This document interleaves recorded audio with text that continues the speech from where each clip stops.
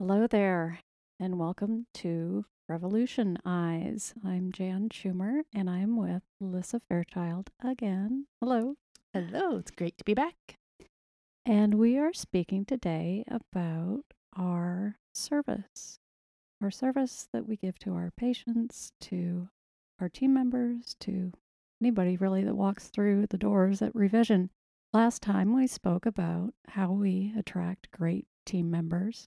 And today we're going to talk about what we do with them when we get them. So tell me, Alyssa, a little bit about our approach to service. I'd be happy to.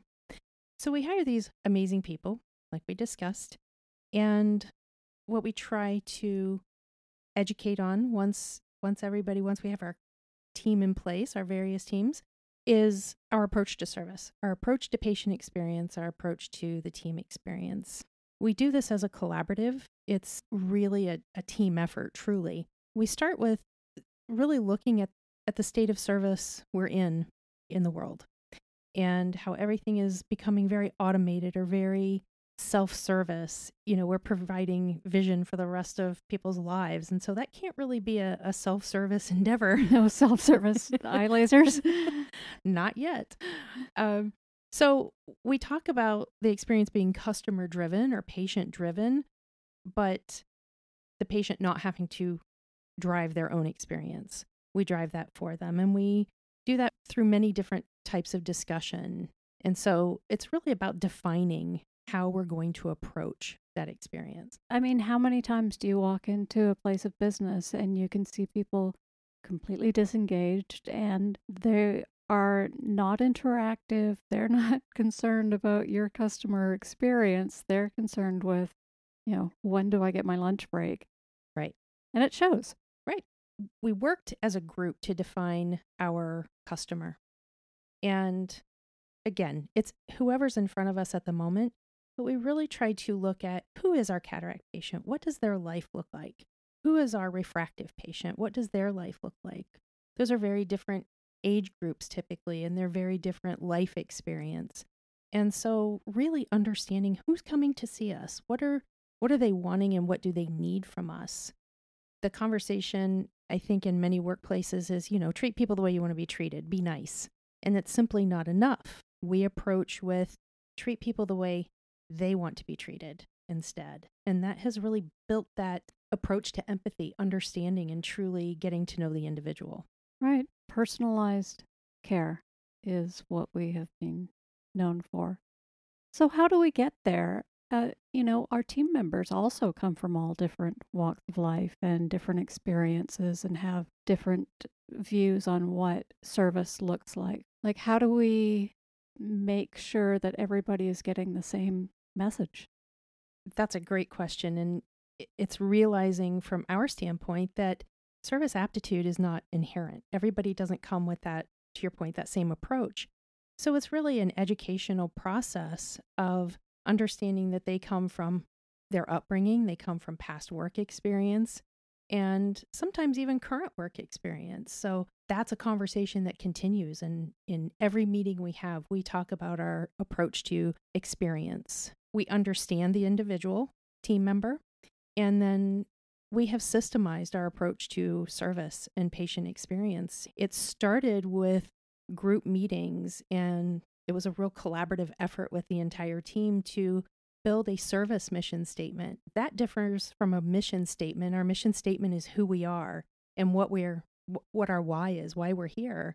But our service mission is truly what can we do in every interaction to create a different experience. And so we worked as a group to define that. Not an easy task because it's hard to systemize something that seems like it should be so personal. Right. And so natural. But again, coming with all those different aptitudes, we had to systemize it to a point. And I think some places might call these core values, but ours, I think, digs a lot deeper than that. Our service mission that we came up with, and it was through, again, many collaborative efforts, is bringing you into focus, the you being whoever's in front of you at that moment. Then we had to start defining that. We couldn't just say, oh, here's this cool mission statement or service mission statement. Now everybody go and provide great service. We had to, again, keep tailoring it and keep defining what is great service or a unique experience. So, in defining bringing you into service, we approached it with what is the quality of our work? Let's define what the quality of our work is going to be. And then we had to go further and define our hospitality. How do we make people feel something? Yes, they're here for a transaction. They're here for something that's very transactional. But how do we make that a comfortable, enjoyable, memorable experience? And so then we had to further build on that with the above and beyond. How do we go even beyond providing great quality, great hospitality? And that's by leaving a lasting impression. So we've really worked to define those things. And those are our pillars that support our service mission. Right. You would think that an education program like this would be a costly endeavor for an employer. And the things that we are actually teaching are time and effort, but it's not anything really magical. It's being kind and being empathetic. I think a lot of employers may think that they just don't have the time or energy to put into their staff, or not even think that it's necessary. They just expect everybody to be nice, and that's all they need to do. And that is just so ambiguous. I mean, it's not, everybody has a different definition of nice. Yes, we've defined our approach, but there's a lot of freedom and empowerment in being your best or showing your best or leaving that lasting impression. And we want every employee's authenticity to come through, but we can't count on somebody coming in and saying, they understand exactly how we want to approach. It's just having that definition and that clarity of expectation. And I will tell you, most people that come in are pretty wowed by the fact that we do service training. To your point, so many employers don't do that. They count on, I've hired somebody nice and they're going to come in and they're going to do it, however everybody else does it. And even in that, there's ambiguity. How many times have you walked into, the clinic and there are patients that are, hostile or angry or just crabby? And I think our team members are really good at getting down to the core of, what's making that person irritated at the moment. You never know what's going on in their own lives, if they've just lost a loved one, or if they've had a bad day or slipped on the ice on the way in. Who knows? Right. And that's a lot of what our program or what our education on service is. It's keying into that individual and understanding where they're coming from, what their experience has been, and then being empowered to act on that, to say, okay, I understand this patient recently lost their spouse. And so that's very sad. How do I act on that? How do I show them that I understand? And I think that's the part that really wows our team when they come in, is that they have that freedom to say, I'm sorry, in whatever way they want to. They can send flowers, they can write a card, they can get a whole group together to go together to buy a little sympathy gift, but they're free to be creative in that. And it has really wowed patients. And whether it's something like that, or whether it's something celebratory, like a birth of a grandchild or a graduation or a trip, they're empowered to act on those things, and not just in a monetary way. I can't tell you how many times I hear staff singing happy birthday to a patient because the patient has come in to spend their birthday having, their eyes examined, their evaluation for a surgical procedure. And so it's really fun to see them get creative and act on those things to personalize that experience. And again, it seems so very basic and just kind, but it's really building to define how we do that and then giving the permission.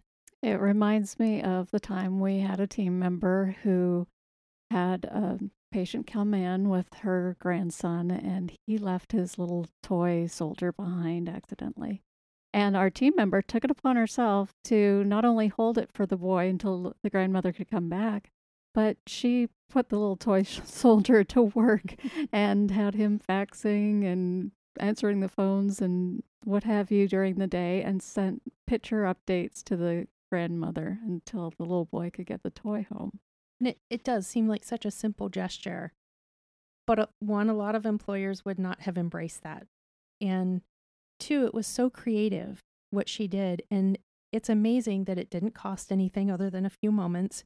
And the grandmother and the little boy were really wowed by that. And he got his little Jack the Toy Soldier back and sent us back a picture of he and Jack holding a sign thanking us. So That's awesome. it's those interactions that create a different experience at Revision. Right.